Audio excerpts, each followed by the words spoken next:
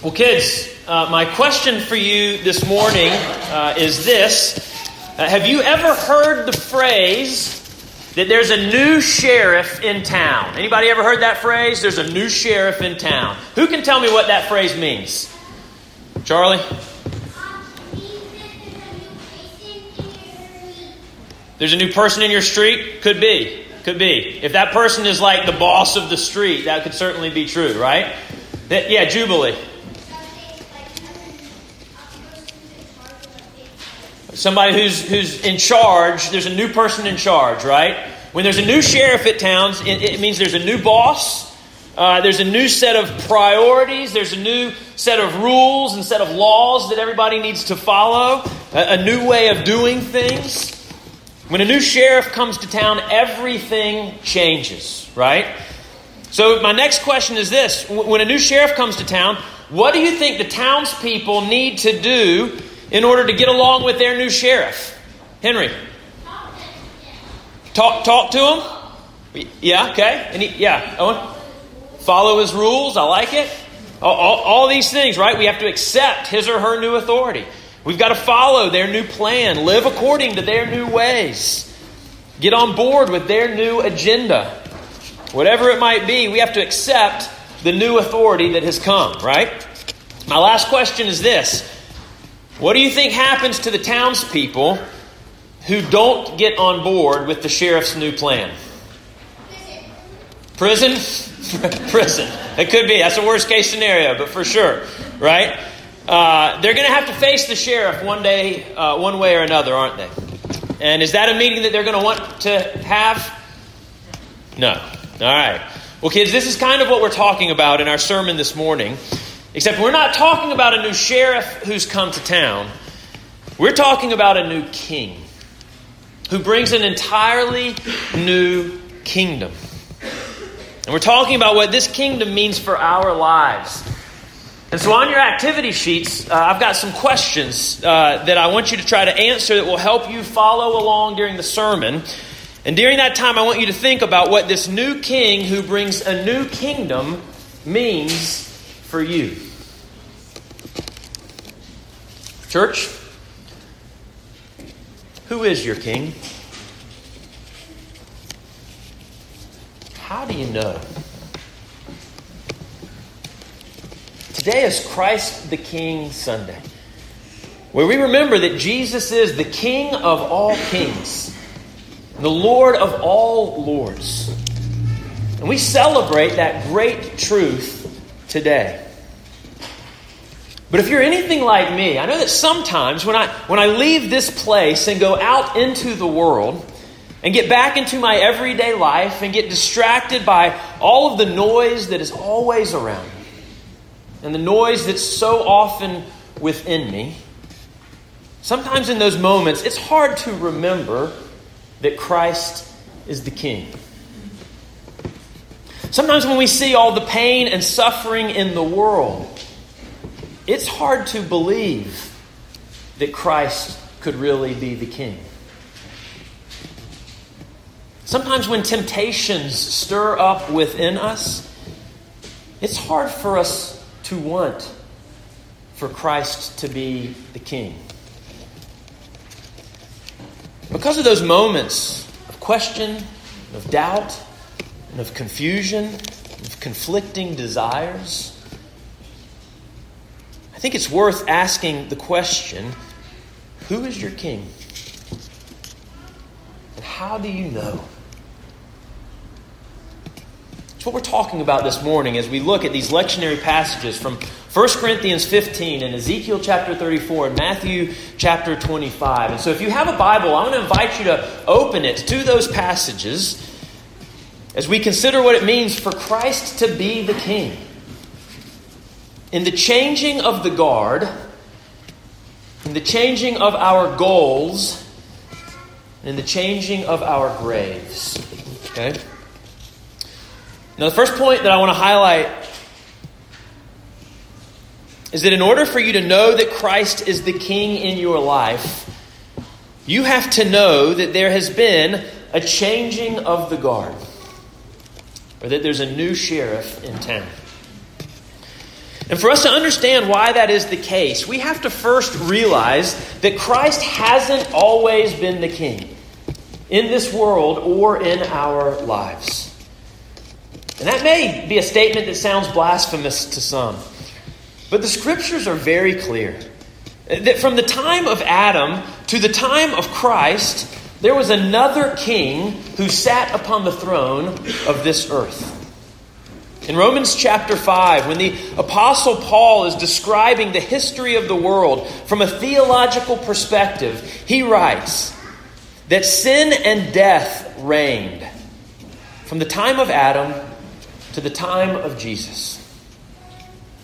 So from the time that death entered into the world through Adam's sin, since that time, it has ruled over every human heart. Later in Romans 6, Paul says that we were slaves to sin and death. We were subjected to it. It controlled us. We obeyed it.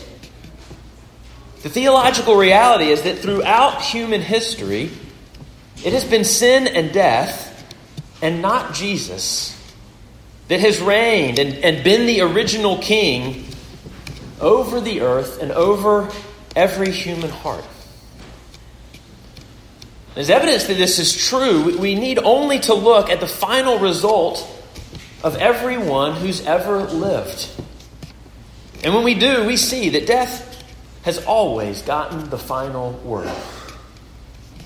It has always collected its final payment. From the time that it entered into the world, sin and death have reigned over us all.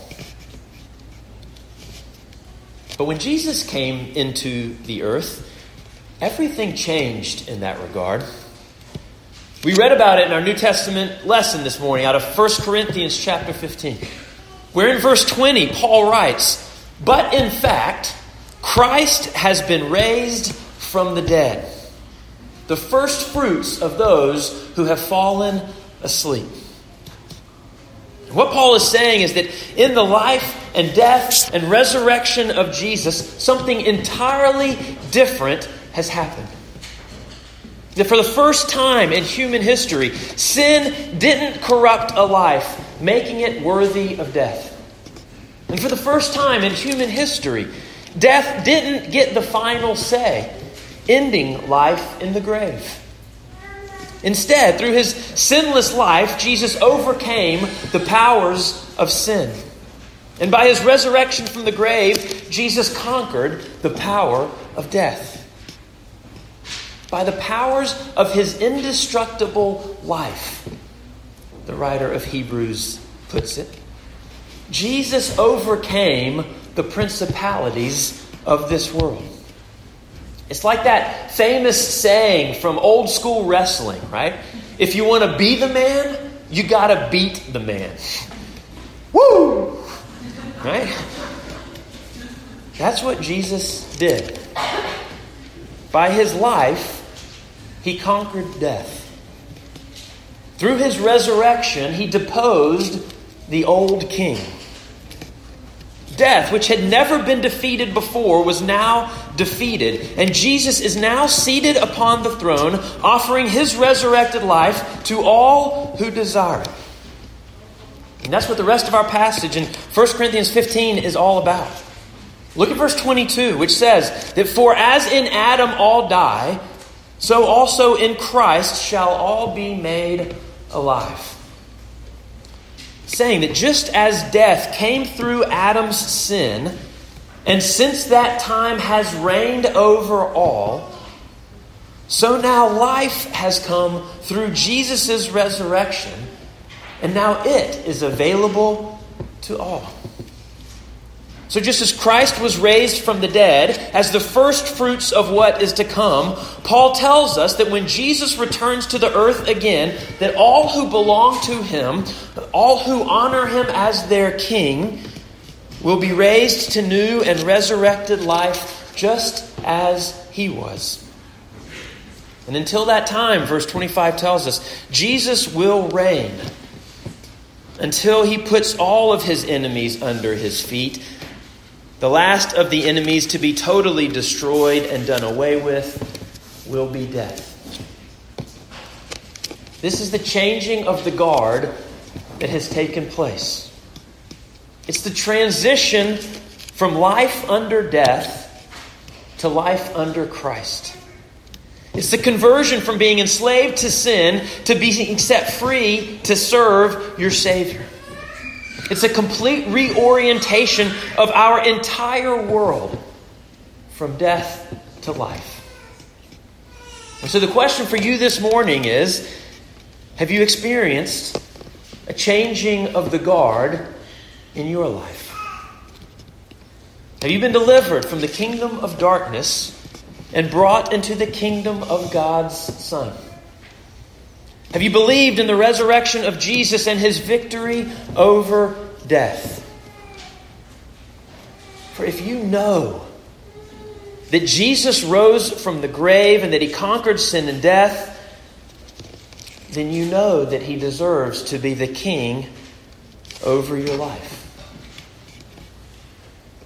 Have you acknowledged and submitted to and celebrated this change of the guard? This is the first way that you know if Christ is the king in your life. If you believe he rose from the grave and that he conquered death. If you believe that, he is the king.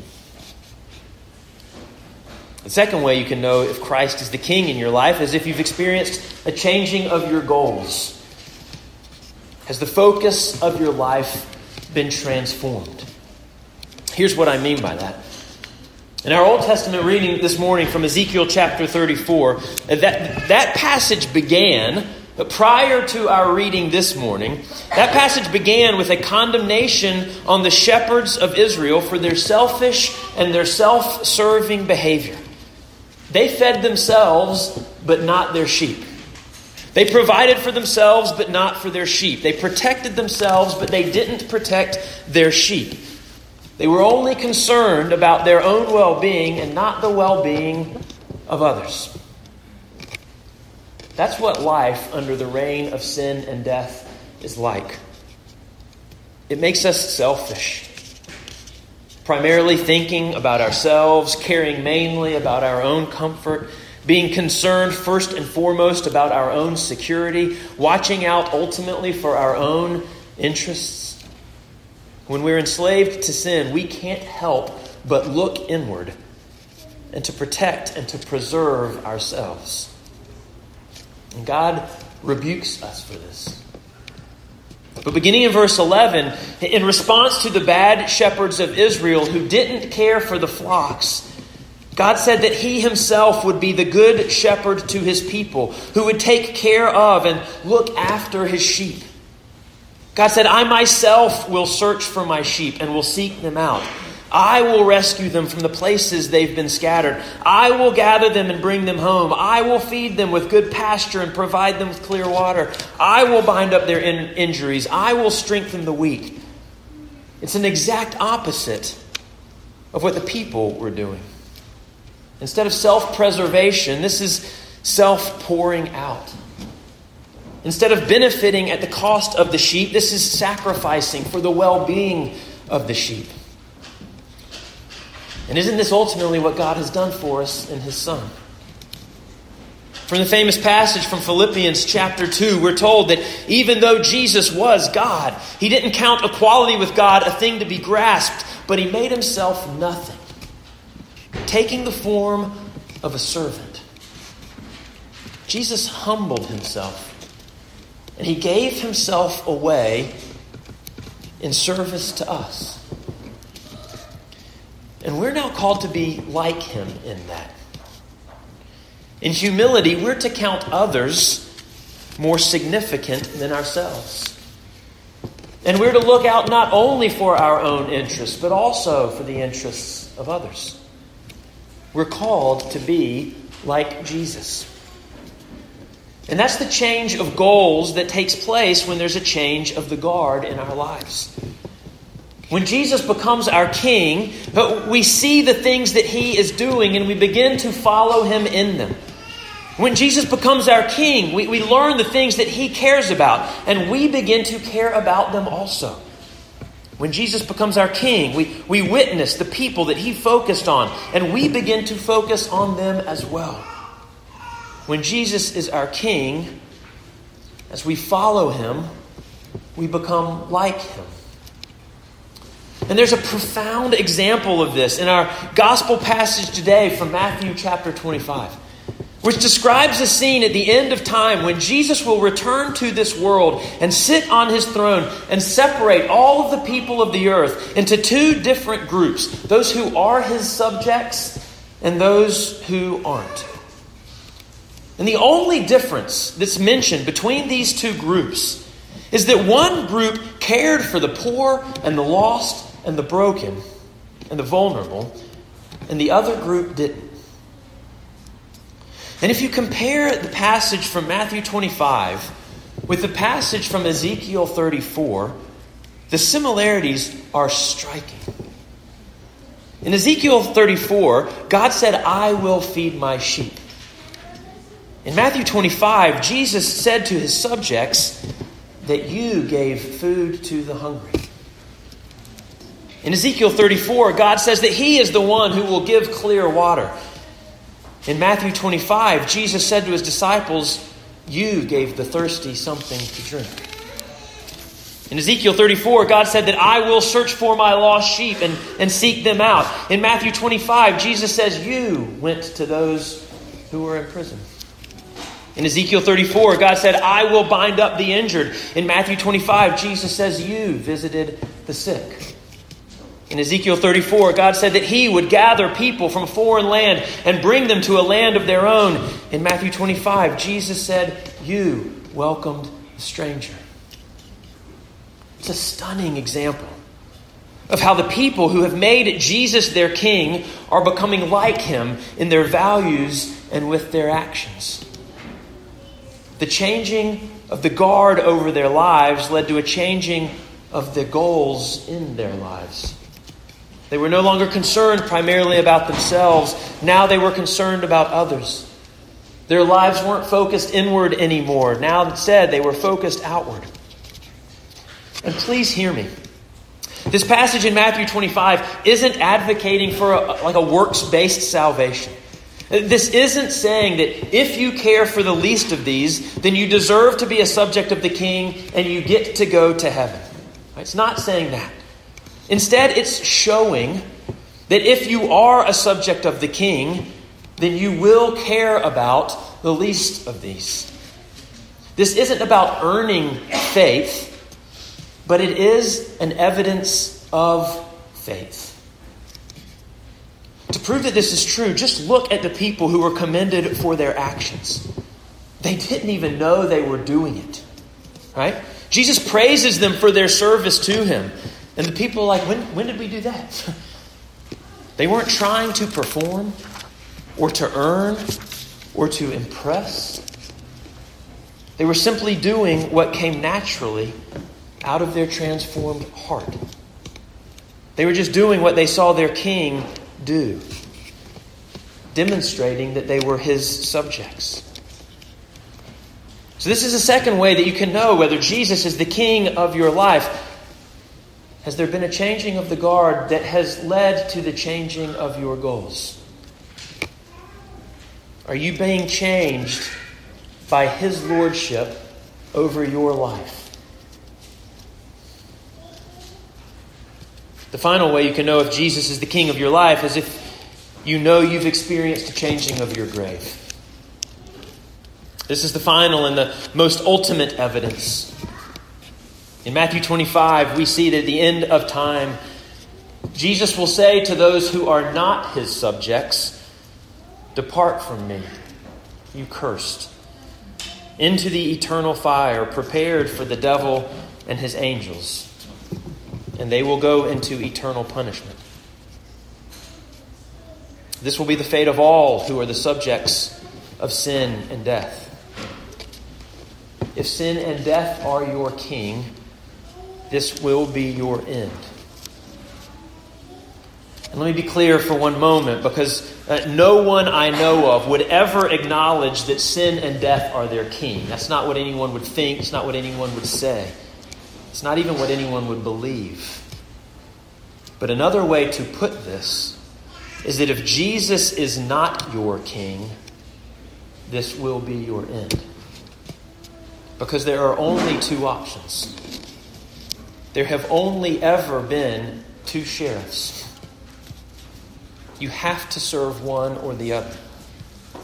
So if you've never made Jesus your king and you've stuck with the old guard, this will be your reckoning on the day of judgment.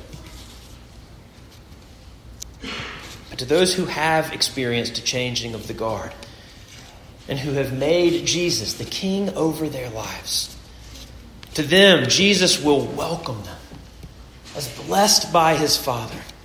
And he will invite them into his kingdom prepared from the foundations of the world. And they will go into eternal life.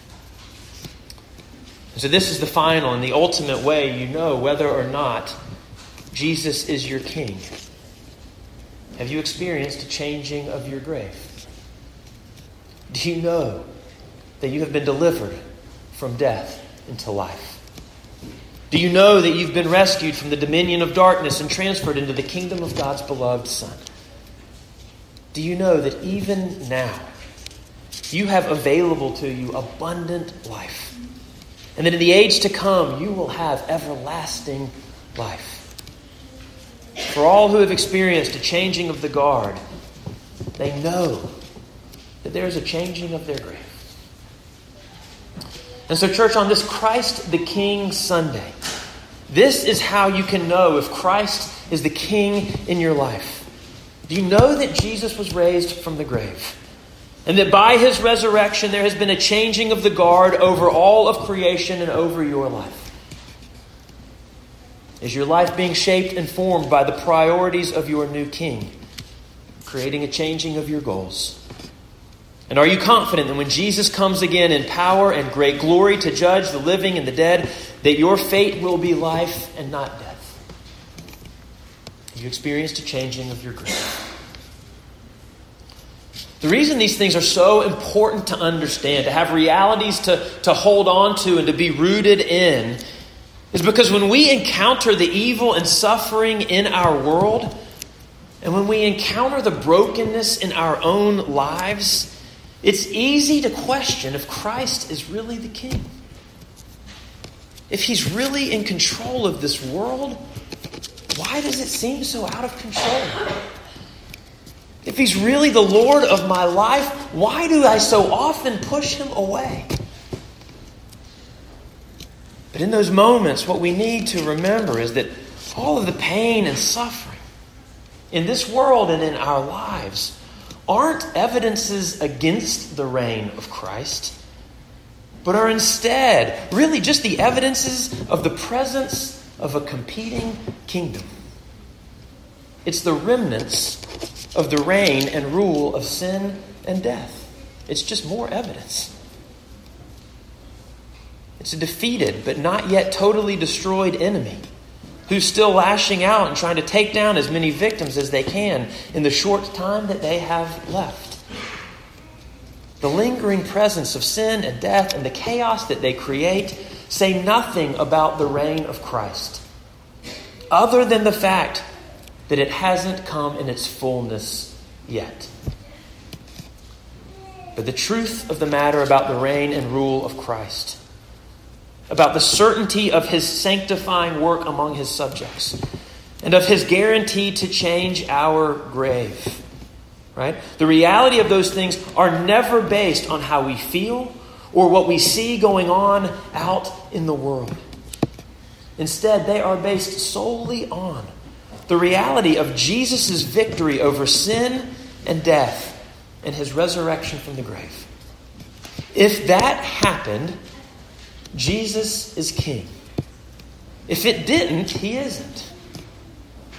But don't fall prey to the momentary questioning based on circumstances or to the emotional roller coaster of our feelings within us. Live your life based on the reality which the Apostle Paul tells us that in fact Christ has been raised from the grave. And view the world in light of that reality, knowing that despite what you may see today, one day he will put all of his enemies under his feet.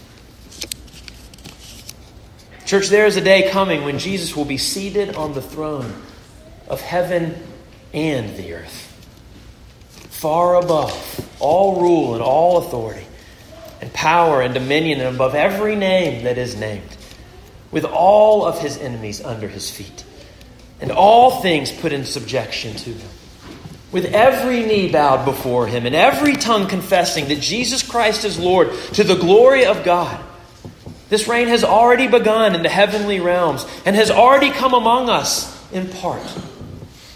And one day Jesus will come again in great power and great glory to bring the fullness of his kingdom here to earth, so that the dwelling place of God will once again be with man. And there will be no more death, and no more mourning, and no more crying, and no more pain, and no more suffering of any kind anymore. For those things will have all passed away. This is where history is headed, with Christ as the King over all. He shall reign forever and ever. May we be ready to welcome our King for God's glory and for our good. Amen.